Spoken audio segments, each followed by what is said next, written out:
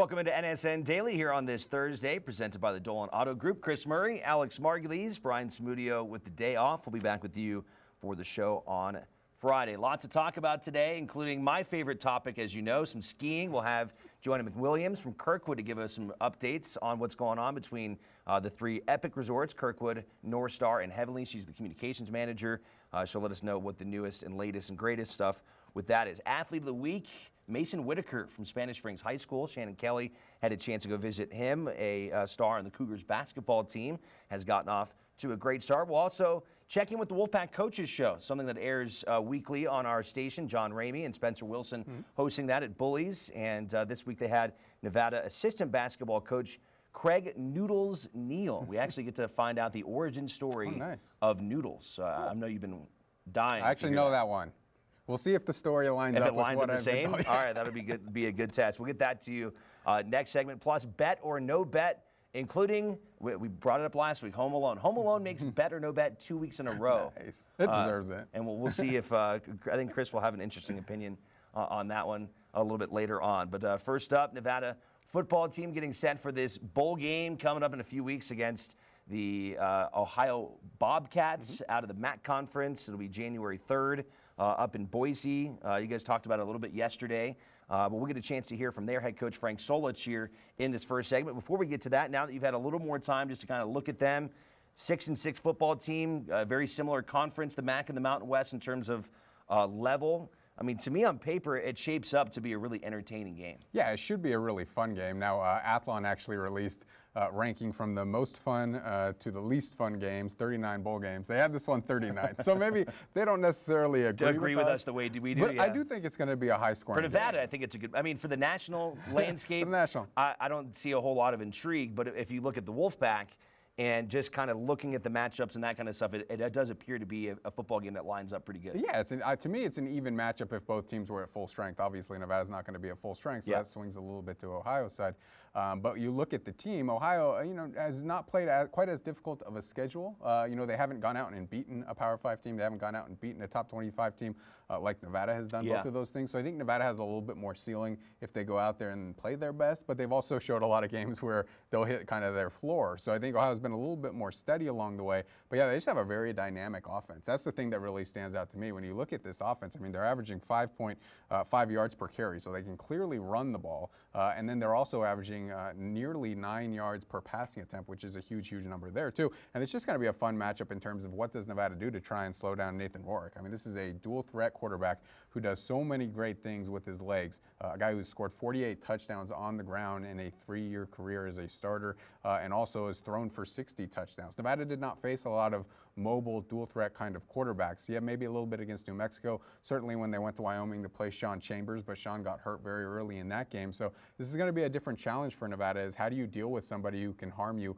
both with his legs and with his arms? So it should be a really fun matchup, and I would expect this game to be won by a team that scores in the upper 30s. So I think it's going to take a really good effort from Nevada's offense to go out there and win this game. But Nevada's offense has looked better maybe over the last month of the season, compared to the first couple of months of the season. Well, then a big part of that, I mean, talking about trying to slow down Ohio's offense, what's Nevada's defense going to look like? Yeah. And that still remains to be seen. That was one of the questions asked by the Ohio media to their head coach, Frank Solich. The second question of two, I'll play part of his press conference that he had this week talking about getting to the famous Idaho Potato Bowl and taking on the Nevada Wolfpack. A talented football team. They, as you watch them, you can see that. They've had some up and downs this year. You look at the San Diego State game, you look at the Purdue game, but it's their season. It hasn't been too far from ours in terms of they've had some great wins, but they've had a few disappointing losses that were very, very close ball games. So I see them as being really an excellent football team on both sides of the ball. Defensively, their up front people will be probably as good as we've faced in our conference. I don't think there's much question about that. Their linebackers, one of them is a spectacular player, and the rest can play. And so there's no true weaknesses on the defensive side of it. You see a strong defensive football team that can run, and they're physical. Offensively, they can run the ball, but when they want to throw, they throw. And, they have the capability of being an excellent throwing football team. I think their quarterback is probably around a 61% thrower, I think is what maybe he is in terms of stats. And so that kind of throwing can win you a lot of football games. And, it'll be a test for our defense and our pass rush as to, in our secondary as to how that all transpires. They got a big back. They can run the ball, and so it's not like they're just going to sit back there and then throw. They will mix it up. They'll do a combination of both. They're capable of beating you in both those areas. So that's really a lot to prepare for, but that's what we're going to try to do. They ran a 3-3 defensively. Yeah. They ran a 3-3-5 all season. Now, there's been reports that they've swapped out most of their defensive staff. How do you prep? Do you prep what you've seen off all film? Do you I don't know. Well, already, obviously we were game planning right from the start, right when we found out who we were playing around the 3-5 defense, which is not too similar from, not too different from what San Diego State ran when we played them in the bowl game, and it's different, and you got to prepare for that a little differently than what you would for some other base defensive fronts. They probably don't blitz as much as San Diego State, or they haven't. Let me just put it that way: they haven't blitzed as much as San Diego State has done in this season as. And so they've been more straight up, and it's probably because they have pretty dominant defensive linemen. So what we'll get is anybody's guess. The defensive coordinator and they kept the defensive line coach, which somewhat makes sense since they're really strong in the defensive line. But it probably gives them their best chance if they're not going to use the defensive line coach as their coordinator. If they bring somebody in, it's going to be like a spring ball for them. They're going to have 15 practices to put their defense in, and if it's different than what they're doing, their head coach will have some say about that, obviously. But if it's different than what they've been doing, they're going to have some time to adjust, get familiar with the players, make sure they're fitting the right roles that they need to fit for the style of defense that they plan on playing. It's going to be tougher on us. We're going to have to wait and see who gets hired, where they came from, what their background is and history is in terms of defensive football, and start fresh again from that. But we'll probably mix in a little bit of what they have done, just in case. It's interesting to get his perspective on not only facing the Wolfpack, but he doesn't know what they're going to look like on defense. Yeah. And that does kind of create a little bit of a curveball for them in terms of preparation. Like, how do you prepare for Nevada's defense not knowing at this point it could be exactly the way it is right now, or it could be completely different? That makes it frustrating, I think, for them to try and game plan. Yeah, it's certainly uncertainty for them. I kind of looked at this, and you would think, just right off the bat, that this is not a good thing for Nevada, because they don't have a staff in place to really, a play caller and all of those kinds of things. But I guess on the flip side is Ohio has no idea what they're going to do. Right. Maybe they completely change what they want to do. I don't think they're going to have a new coach, defensive coordinator in place for the 15 spring ball practices, as Coach Solich said. I mean, somebody would have to be hired right now, and I don't think Nevada had somebody lined up when they made these moves. But yeah, Ohio's going to go into this game having really no idea what Nevada's going to do defensively, and maybe that is a little bit of an advantage for the Wolfpack. Obviously, the Wolfpack losing 3 key players for the entire game, and a 4th player who Coach Solich called spectacular, and Gabe Sewell for half of a game, does not play to Nevada's favor. But one thing we have seen with this defense is when backups have had the opportunity to step in, they really have risen. Lawson Hall Burdell Robbins, who will probably be starting this game in place of Daniel Brown. Sam Hammond winning a Defensive Player of the Week award, stepping in for Cam Toomer, who was injured. So you're going to have to see guys like Chris Green step in for Halcia Sakona and play really, really well. Burdell Robbins is going to have a good game as the other starting quarterback on the other side of E.J. Muhammad. You have Gay Sewell going down, so can Kyle Adams go up there and play really, really well? So, yeah, Austin Arnold going down, so does Amani Johnson come out and play really well? I do think it's still an advantage for Ohio with Nevada going through all of this uncertainty on the defensive side of the ball. It's just, you look at what Ohio does on offense and how good they've been there, and all of this stuff that's gone on with the Nevada personnel and with their staff. It's hard for me to see Nevada holding Ohio below 30 points. This is an offense that's averaging nearly 43 points per game over its last 7 games.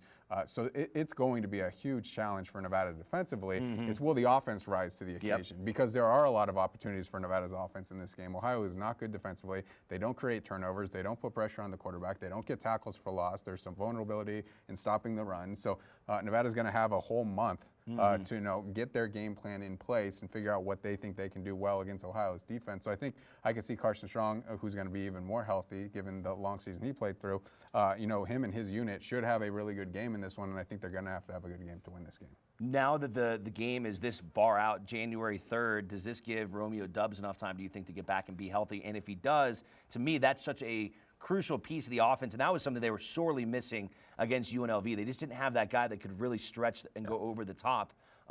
Do you think he'll be back and ready for this game? Yeah, he should be. I mean, there was some thought that he might be able to play for the UNLV games. I think given the extra rest, he should be able to come out as long as there's no backsliding in his rehab there. And I think this will be a game that's won by big plays because Ohio gives up big plays on defense, and they got a lot of big plays on offense. They've got some playmakers on that side of the ball. So who makes the big plays in this game? Nevada made them against San Diego State. They made them against Fresno State, and they did not make them against UNLV. So that's kind of been Nevada's season. But just given how crazy this season has been for Nevada, I mean, all of the highs of beating Purdue on a 56-yard field goal, and then beating a ranked team, top 25 on the road, and then beating Fresno State as a 14-point underdog. Then you have the downs of losing to Oregon by 71 points, get blown out by Hawaii, get blown out by Utah State and Wyoming. It's really hard to predict how this team has come out this season. So I think, a lot of the intangible things are going in Ohio's direction. But I would not be shocked if Nevada won this game just because it's been very hard to predict. And Nevada has actually lost 11 straight games on this blue turf. 9 times against Boise State, 2 times in this bowl game. Last time they won 1997. Wow. So they are due for a win in Boise. Does it come in January? We'll see, but Nevada's going to have some pretty good practices on the defensive side of the ball as they try and figure out exactly what they want to do. Are they just going to play what they have done all season because this is what the guys are comfortable with? Or are they going to make changes because you don't fire an entire coaching staff, sans one player, Jackie Shipp, or one coach, Jackie Shipp, if you don't want some changes. So what changes are we going to see with Nevada? Are they going to be more aggressive? Are they going to blitz more? Are they going to go to a 4-man front? Frank Solich and his crew have to think of all of those things as they prepare for this game. A lot of interesting things to talk about here in the coming weeks before this game. Coming up next here on NSN Daily, we'll visit the Wolfpack Coaches Show. That was taped last night over at Bullies, and one of the interviews with Nevada assistant coach Craig Neal. We'll pick up part of that conversation for you and give you a little taste of the Coaches Show next.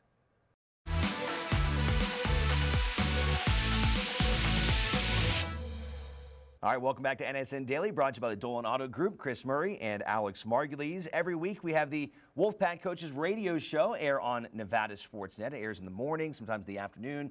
Catch it kind of all day long. And wanted to give you guys a little snip of what happened on this week's show over at Bullies with John Ramey and Spencer Wilson. Here was part of their conversation with Nevada assistant basketball coach Craig Neal. Coach, before you came to Nevada, you spent some time over there in Europe. I know you were over there as a player, but you were also spent some time in Monaco as a director of sport over there. How was that? What was that experience like? Monaco's unique. Places. Yeah, it's a unique place. Yeah. So, I was very fortunate to get to spend 12 months over there. So it's a unique place, and they're hungry to learn about basketball. So it was a good situation for me. So I got to be in charge of a sport for a whole country, but the country is only 38,000 people, so it's a little bit different, but it's a great place to live, and I had a great time. Still had a good amount of teams too. What was it, 23 teams you were 23 looking teams over? Yeah, 23 teams, 21 and under all the way down to 9 and under. So it was basically running a big AAU program for a country. So it was good. I got to travel all over France and all over Europe, so it was a good situation and a good learning experience. And then you brought the NBA Global Camp as well there to Monaco. What was that like? What was the process of getting it over there? Yeah, that's going to be big. Kiki Vandeweghe, who's the vice president of the NBA right now, was my teammate when we played for the Trailblazers. So they wanted to bring like the Chicago Combine to Europe, and they used to have it at in Treviso in Italy. And so we bid on it, and then we signed a 10-year contract to bring it to Monaco. So Kiki was very helpful with that, and I was a part of that. So they'll be there for the next 10 years, so I'm excited about that. Fans get up-to-the-minute headlines at nevadasportsnet.com 24 hours a day. Coach Alford refers to you publicly, privately, colloquially, exclusively as Noodles. Yeah. Now, I haven't known you that long. Yeah. You're a grown man. Right. Who gets to call you Noodles? Everybody's been doing it lately. Team, players. I mean, it's kind of my nickname. Do you have a policy? Do you have a preference? Not First really. mention Coach Neal, second mention Noodles? The only thing I don't like is when somebody doesn't know me and tries to refer me as that. Right. So, but it's fine. I mean, I've had it for a long time. So I was going to say that feels. Nobody knows me as Craig, so everybody knows me as Noodles. Is there an origination story we can? I just played my first NBA game at 6'4", the same height I am, 160 pounds, and I played in college about 145. So it's a critique of your physique, or was it an observation? It was an observation of me running down the floor. Looked like a bunch of noodles. I didn't know if you were like a carb enthusiast or what the story was. No, that's just kind of how it took off. So, like Coach Alford, you've had an incredible career, lifetime in basketball. And one thing I don't think I've discussed a lot with Coach Alford, but you're also from Indiana. You grew up playing basketball.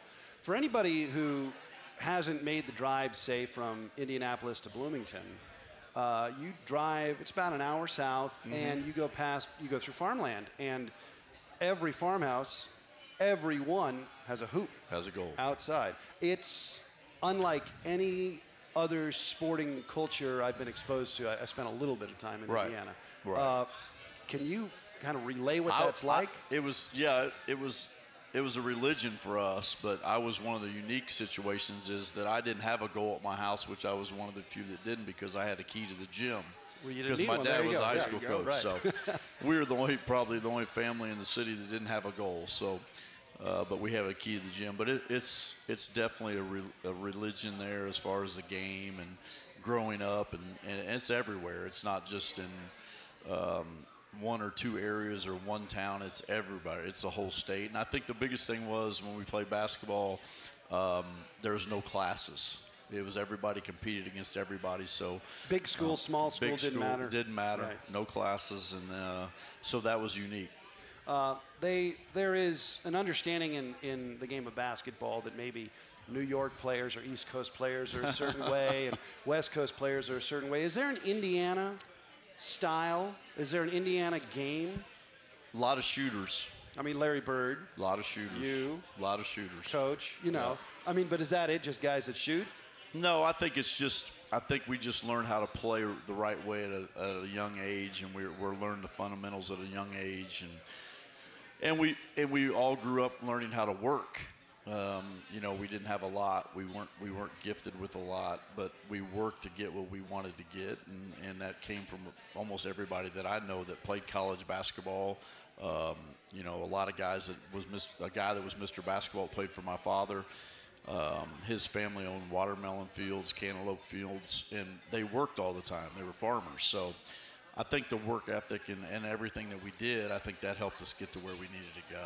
So Craig Neal learns the game of basketball from your dad who's a coach in Indiana, and then you go and play for Bobby Cremins at Georgia Tech. Yeah, it was a little different than playing for my dad. So Coach Cremins is another iconic figure.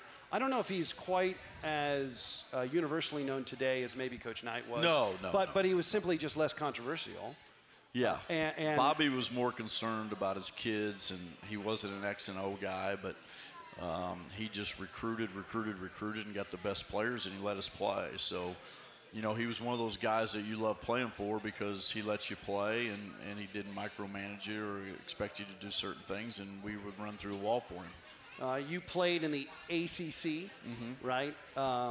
Really good conference. And it's still an incredible basketball it's conference. a really good conference. But I'm thinking when you were there, Michael Jordan had just left. James Worthy. No, I played you played against him?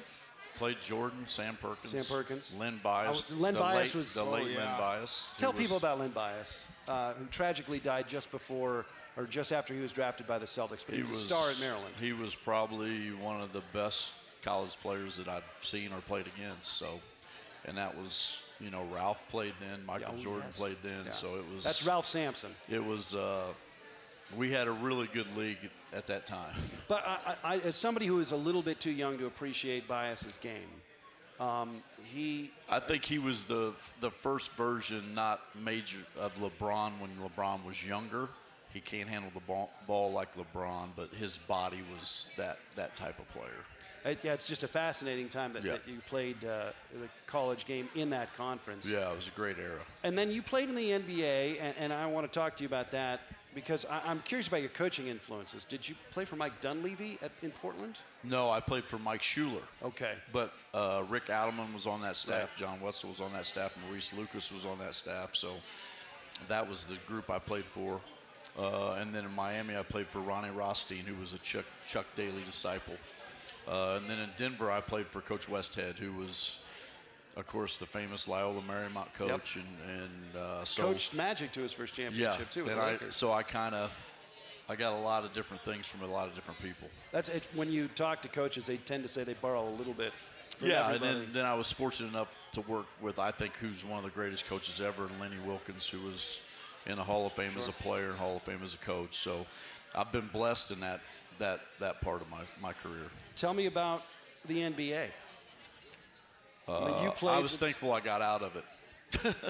It's just a lot. I think the biggest thing in the NBA that I didn't like about it is you play 82 games. The last year that I coached in Toronto, we lost 17 straight games, and you were numb to winning and losing. And we lost 17 games in a row, and then we won 12 straight and made the playoffs. So it's just it's on to the next one. You're getting on planes like taxis, and but the NBA is a great game. I didn't mean that I didn't love it. I didn't like it, but it's just the only difference is than college athletics is you're in it for a different reason. In college athletics, you're in to help student athletes. You want to make an impact on young people's lives. In the NBA, it's just basketball. Here, you have a lot of other things that you have to juggle. At Camelot Party Rentals, we make it great so you can celebrate with the best selection of rental equipment for weddings and special events. Camelot Party Rentals, proud sponsor of the Nevada Wolfpack. We are visiting with Craig Neal on the Wolfpack Coaches Show, presented by Dolan Lexus. We are live at Bully Sports Bar and Grill on Robb Drive. It seems, and this is just my observation, but there is a little bit of a, it seemed almost inevitable you would come to Northern Nevada because not only do you have the basketball relationship with Steve Alford, but you also have one with the previous head coach. You played for Eric Musselman. I played for Eric when he was 23. In the CBA, which was the Continental Basketball Association. When he was a young coach. Clearly Muss has mellowed with age. That's a joke. What was that like, playing for Muss at 23? It was different, but he was a really good coach. So I had a good experience with Eric. I did text him, and he said you were part player, part coach even then. Yeah, I almost came here last year to work for him, but I had great memories of playing for Eric, and we had a lot of fun. We were really good. He did a good job, and then he kind of just kept going forward in his career, and now he's got great success. But he was always a good coach. He was a student of the game, but he had a great relationship with a lot of us, and so I've always kept that dear, and I had fun playing for Eric. A lot of interesting stuff there from that Wolfpack Coaches Show interview. I think one thing, John, and that they do well there, and John and Spencer, is you get to really learn more about the coaches than just what happened that week. Some interesting nuggets there about Coach Neal, the whole noodle story, being so thin that he looked like a noodle running down the court. And then that last piece, that actually Coach Neal almost came here last year in that role that was filled by Rex Walters ultimately. And I love stories like this where it's like, okay, like if you ask Craig Neal, 7-8 years ago if in 2019 he would be working at the University of Nevada with Steve Alford as the head coach, or even last year, like this time or 6 months prior to that last year, if you'd be at Nevada with Steve Alford at Nevada, it's kind of funny to think about that way. Oh, yeah. If you go back to last year at this time, nobody would have thought Steve Alford would be Nevada's coach and Craig Neal would be his lead assistant. It is crazy what the profession kind of does for you and how often you have to move around and how much uncertainty there is from one year to the next. I think it is a great thing that, Coach Alford was able to get Craig Neal on his staff because these guys have been friends since high school. They really rely on each other. They did so many great things together at New Mexico and at, stops before that. So, he has a huge impact on the offense and how Nevada plays this offense. I think people look at Steve Alford, and he was such a good offensive player at Indiana, and it's the reason he got drafted in the NBA, and think, okay, Steve Alford is running this offense, but that's not really how it works. Both at New Mexico and here, Craig Neal is kind of in charge of Nevada's offense, and he certainly has a lot of really talented players to work for. And Nevada put up a pretty penny to bring him in here. Craig Neal is the highest paid assistant coach at Nevada in any sport ever. And usually when you think about that, it's going to be an offensive coordinator or a defensive coordinator, but Nevada really did invest into bringing Craig Neal here because he is kind of like a second head coach. He does have that associate head coach title, but this is a guy who's been a head coach in the Mountain West before as well. So the combination of those two, and the friendship that they have, and the things they've been through, really great for these players to learn from. And he spoke about how much he likes the college game over that NBA game. And I was actually looking up because it seemed unrealistic that a team would lose 17 straight games, then win 12 straight games later in the season. Actually, did happen though with the Raptors that season. So that is just a crazy thing that he's been through, and he's been through so much in his career that he has certainly a lot of wisdom to pass down to Wolfpack players. So if you want to join the Wolfpack Coaches Show, it's live every week at Bullies. Next week's is going to be on a Thursday. The full schedule of when those are, they change every week. You can find that at nevadasportsnet.com with that Wolfpack Coaches Show. You can watch last night's. If you want to tune in to the show on Nevada Sportsnet, there are some airings for you, 5 o'clock and 8 o'clock for those of you watching our show earlier, hearing it today, 1, 5, and 9 on Friday. For the full list of re-airs of that, you can, again, find that on our website. Coming up next here on NSN Daily, we're going to check in with Kirkwood's Joanna McWilliams. She's the communications director for their Heavenly and North Star about the conditions, some terrain opening up this week. You skiers out there might want to listen in. Next.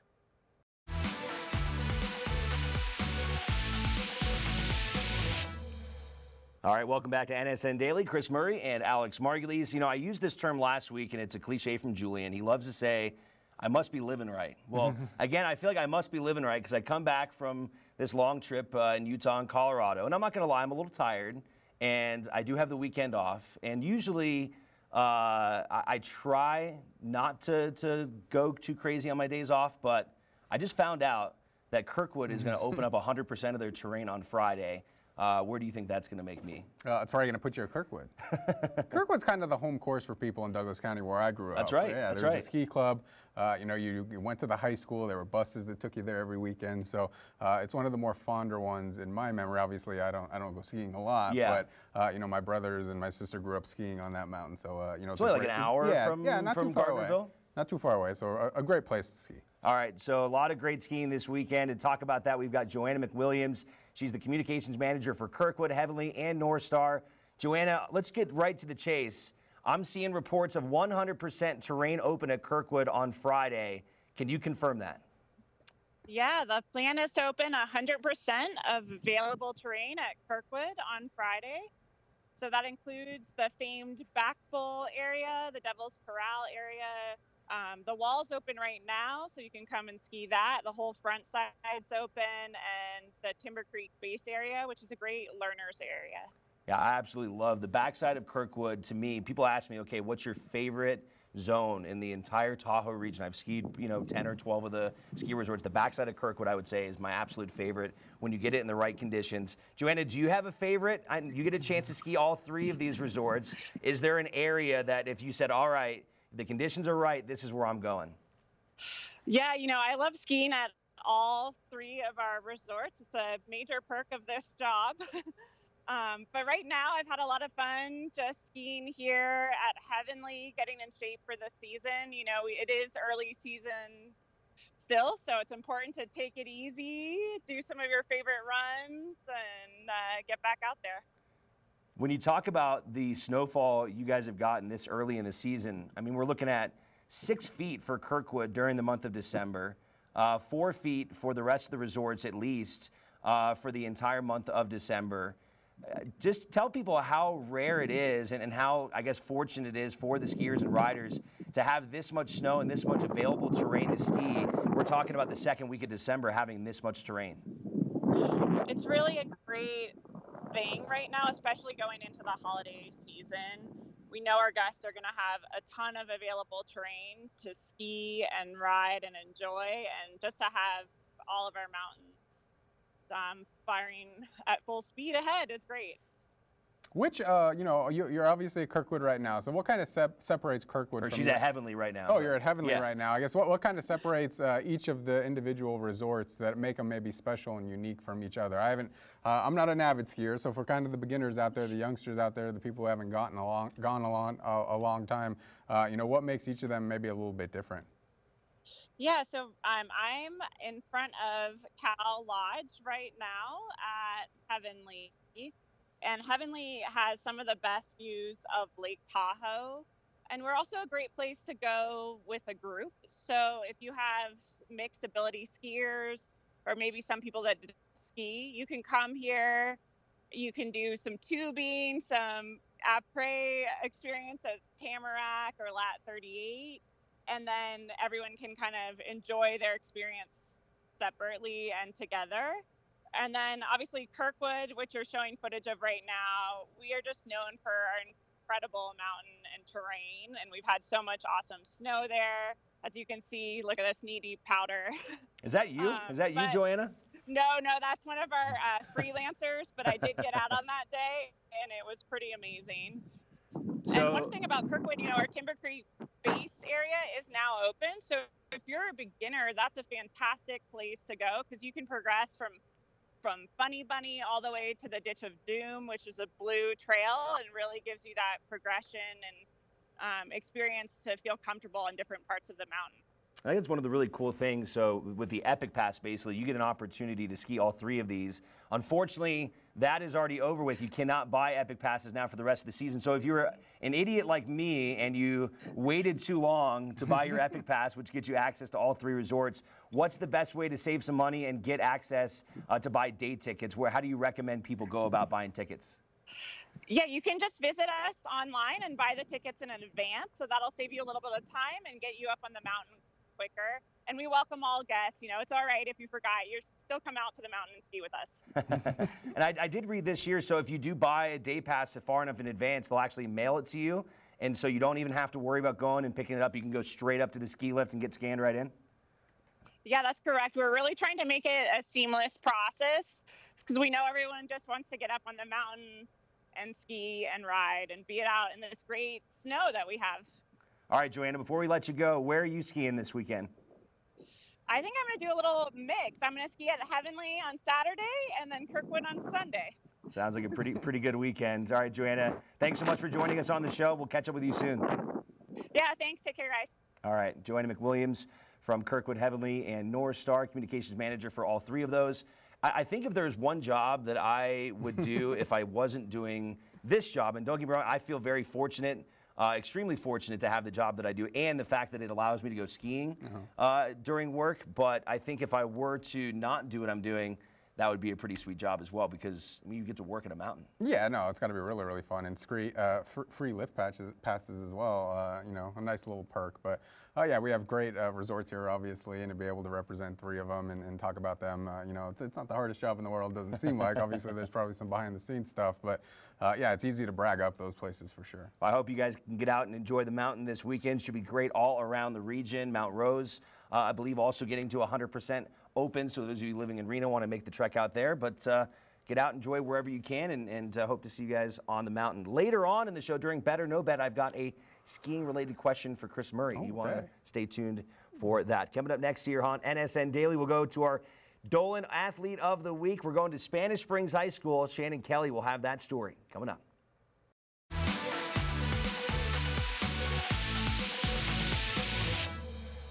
Welcome back to NSN Daily, brought to you by the Dolan Auto Group. Chris Murray and Alex Margulies. Every week we feature a Dolan Athlete of the Week, and Shannon Kelly has more on Spanish Springs' Mason Whitaker.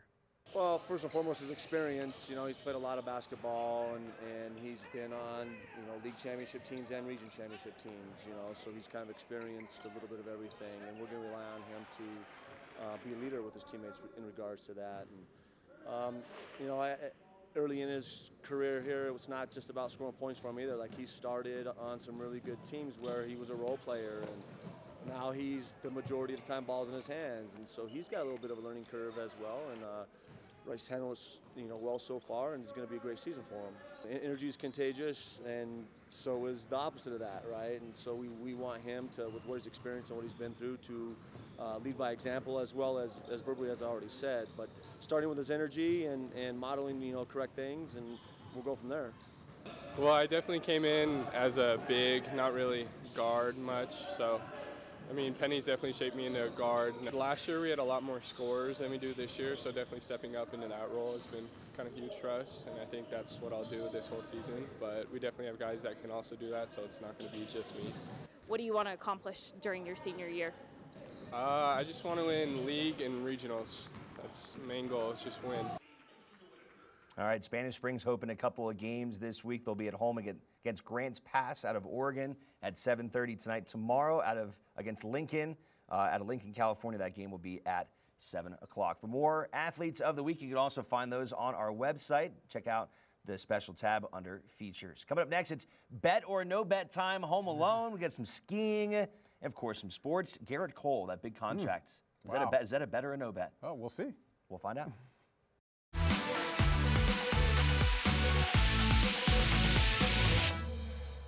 All right, it's bet or no bet time. Chris Murray, Alex Margulies. Let's just dive right into this, Chris. All right, Marcus Arroyo hired as the new head coach at UNLV. Will Marcus Arroyo, during his career at UNLV, win a Mountain West Conference title? Oh, I'll go no bet there. That's hard to do. I mean, you've only seen so far, Boise State has done it, San Diego State has done it, and Fresno State has done it. So you're only talking about 3 teams who have done it since the divisional split. I do think it's a solid hire. Like I said in yesterday's show, I would not have picked him if I was going for an Oregon coordinator. I would have went with Andy Avalos. But I think he's a good coach. I mean, he's going to win some games there. I think he'll elevate the program over what Tony Sanchez did, which was 19-40 during his 5-year tenure. I think he will get them to bowl games. But winning a Mountain West championship, I'm going to go no bet there pretty solidly. Maybe he does win a West division, though. The West is always pretty open. I mean, Hawaii wins with a 5-3 conference record this year. Yeah. It's not like on the mountainside. The mountainside, you almost have to be perfect. You have a lot of really good teams over there. So no bet on UNLV winning the Mountain West. I'm going to go no bet as well. I think the hire's okay. I'm not thrilled about it. The only thing I would say that UNLV has going for them, I mean, you're talking about being able to show recruits you're playing in an NFL stadium. Yeah. And so we don't know what the impact of that's going to be. And if you start getting a different caliber of recruits and you've got a pretty talented young coach, anything could happen. But I'm with you. I think right now, with the Boise States of the world and the San Diego States that have just dominated this conference, it's a no bet. All right, next one coming up. Garrett Cole signs with the New York Yankees. Chris, $324 million. Bet or no bet, Garrett Cole is worth over $300 million. No, I mean, I'll go no bet there. Like, he's a phenomenal pitcher. Giving a power pitcher a 9-year contract, $324 million. Now, yes, if they win a World Series or 2 in his first 3 or 4 years, they'll probably say it's worth it. But let me run down a list of some of these contracts. Okay. So from best to worst, Mike Trout, too early to tell. Bryce Harper, too early to tell. Giancarlo Stanton. Those are both above 300, yeah, those right? are both above 300. Okay. I'm going in order of most lucrative contracts. Okay. You have Giancarlo Stanton. He already got traded, so that obviously didn't work out. Then Garrett Cole, Manny Machado, too early to tell. Alex Rodriguez with the Yankees. That didn't work out. They won, what, 1 title with him? Yeah, with $275 million. I think you want more than that. Below that, Alex Rodriguez with the Rangers. He got traded middle of that contract. Miguel Cabrera still getting paid a ton of money, not very good right now. Albert Pujols getting paid a ton of money, not very good right now. Robinson Cano traded in the middle of that contract. Joey Votto, Reds couldn't move him if they wanted to. David Price, yes, the Red Sox did get 1 World Series out of that, but he's unmovable. I mean, they're trying to move him right now, and they might have to give up Mookie Betts because they're paying him too much. Prince Fielder, that didn't work out. Max Scherzer, so 18th. He has been worth his contract. You have to go down to contract number 18, $210 million to find a contract of that size that actually worked out. So while, everybody is, praising the Yankees and they did get a great pitcher, these contracts never work out. So if you're a team like the Dodgers who don't give out these contracts, yeah, you're upset as a fan because there was a great player on the market that you did not get. but $324 million, I don't hate the player for it. Obviously, he did a great job, and he's a great pitcher. But to give a guy that kind of contract, there's just no history of this actually being a positive thing. Well, if you're the Yankees, they've got money, but they don't care. They've got, like, I don't care money. Yeah. So for them, like, if they win one World Series, is it worth it? Because this is a New York Yankees franchise that has really taking a downturn that fans have not seen in a very long time. And I was there earlier this year, and the context was like, there's basically almost a generation of kids that have grown up that don't know what it's like to be a Yankee fan that wins all the time. And it's kind of like they don't understand what that was like. And it's been a long time since they've won a World Series at this point. This last decade, the only decade since the 1910s that they didn't appear in at least one World Series. Right. So they want. So they're going for it. They're going for it. So what is the burden of making it worth it? Is it more than one World Series to say that this is worthwhile? I think if they win one, they'll say if they win one, yeah, it's worthwhile. it's In your fine. mind, though, is it worthwhile? For one? Yeah, it's not my money. And I haven't won Right. since 1988, so yeah, I'll you give go. them that money if I get a World Series out Good of it. point. All right, up next, the Los Angeles Dodgers will sign Giants star Madison Bumgarner. Is No that a bet. bet or no bet? I hope That's it a doesn't no bet? happen. I'm going no bet. You Well, hope it doesn't happen, or will it happen? I don't think it will happen. So no either. bet. Yeah, I mean, he is not the pitcher that he was when he was winning World Series with the Giants. If he's looking for the Zach Wheeler contract, which reportedly he does, that's 5 years, about $120 million. To me, he's not worth $25 million a year over 5 years. He's still a solid pitcher, but Hyun-Jin Ryu is just as good of a pitcher, if not better, right now. And his asking price is probably somewhere around 3 years, $50 to $60 million. So I would go no bet on that one. All right. Chris will go skiing in the 2019-2020 winter. That's a no bet? I mean, how much does it cost? That's a lot. I got four people. I got Yeah. two adults, 2 kids. I would say the ski best place you stuff. could go would be like Diamond Peak. Okay. Diamond Peak, you can get some good, decent Is that lift like tickets. $400 It's good for kids. $500 for Kids 4 are or actually 5 people? free under 7 Okay. there. Got an 11-year-old. I might be able to pass her under 7. You I know, got, just- got a 5-year-old as well. Okay, maybe So the Diamond 5-year-old Peak. could go for free Okay. at Diamond Peak. I'm going to go no bet, but I'll check in if that changes. I mean, I guess I'm going to say no bet. You're the only one that can answer it. So, all right. You were pretty fired up about this yesterday. Home Alone has discussed a possible reboot. Yeah. Is this a good idea or bad idea? Let's go bet or no bet that this is a good idea. Well, it's no bet. Everybody involved should be arrested and thrown in jail. Like, it's dumb. Like, the movie Like, is why would fine. you do this? Because they want money, but the thing I know. don't get is they're putting You it on can't- Disney Plus. Yeah. So they're not actually putting it's it gonna in be the a garbage theaters. movie anyways, Yeah, right? so they're just not going to make any money off of it. I don't like it. So I think we had no bets all across the board. Okay. No, this is we're going to call it the no bet segment with Chris Murray. All right, we'll have our final thoughts here on NSN Daily wrapping up here this Thursday.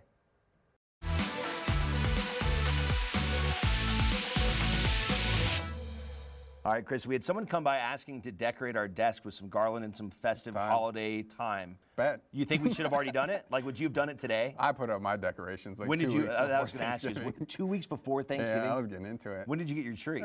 Well, we bought a new tree. That's why we put it up. And We when have- did we you have get the 3 tree? trees. You have 3 trees. We have 3 trees. Oh, wow. So yes, we are overdue with garland. Maybe tomorrow's show. All right, I was saying might see Monday, some- but you know. if- I'm kind of. We can wait till Monday. Okay. Okay. I was trying to figure out when would be an appropriate time. Last year I waited so long to get a tree. They actually ran out of the potted trees. I had bought a real tree, and now it's planted in my front yard. Nice. It's nice. All right, we'll see you guys tomorrow.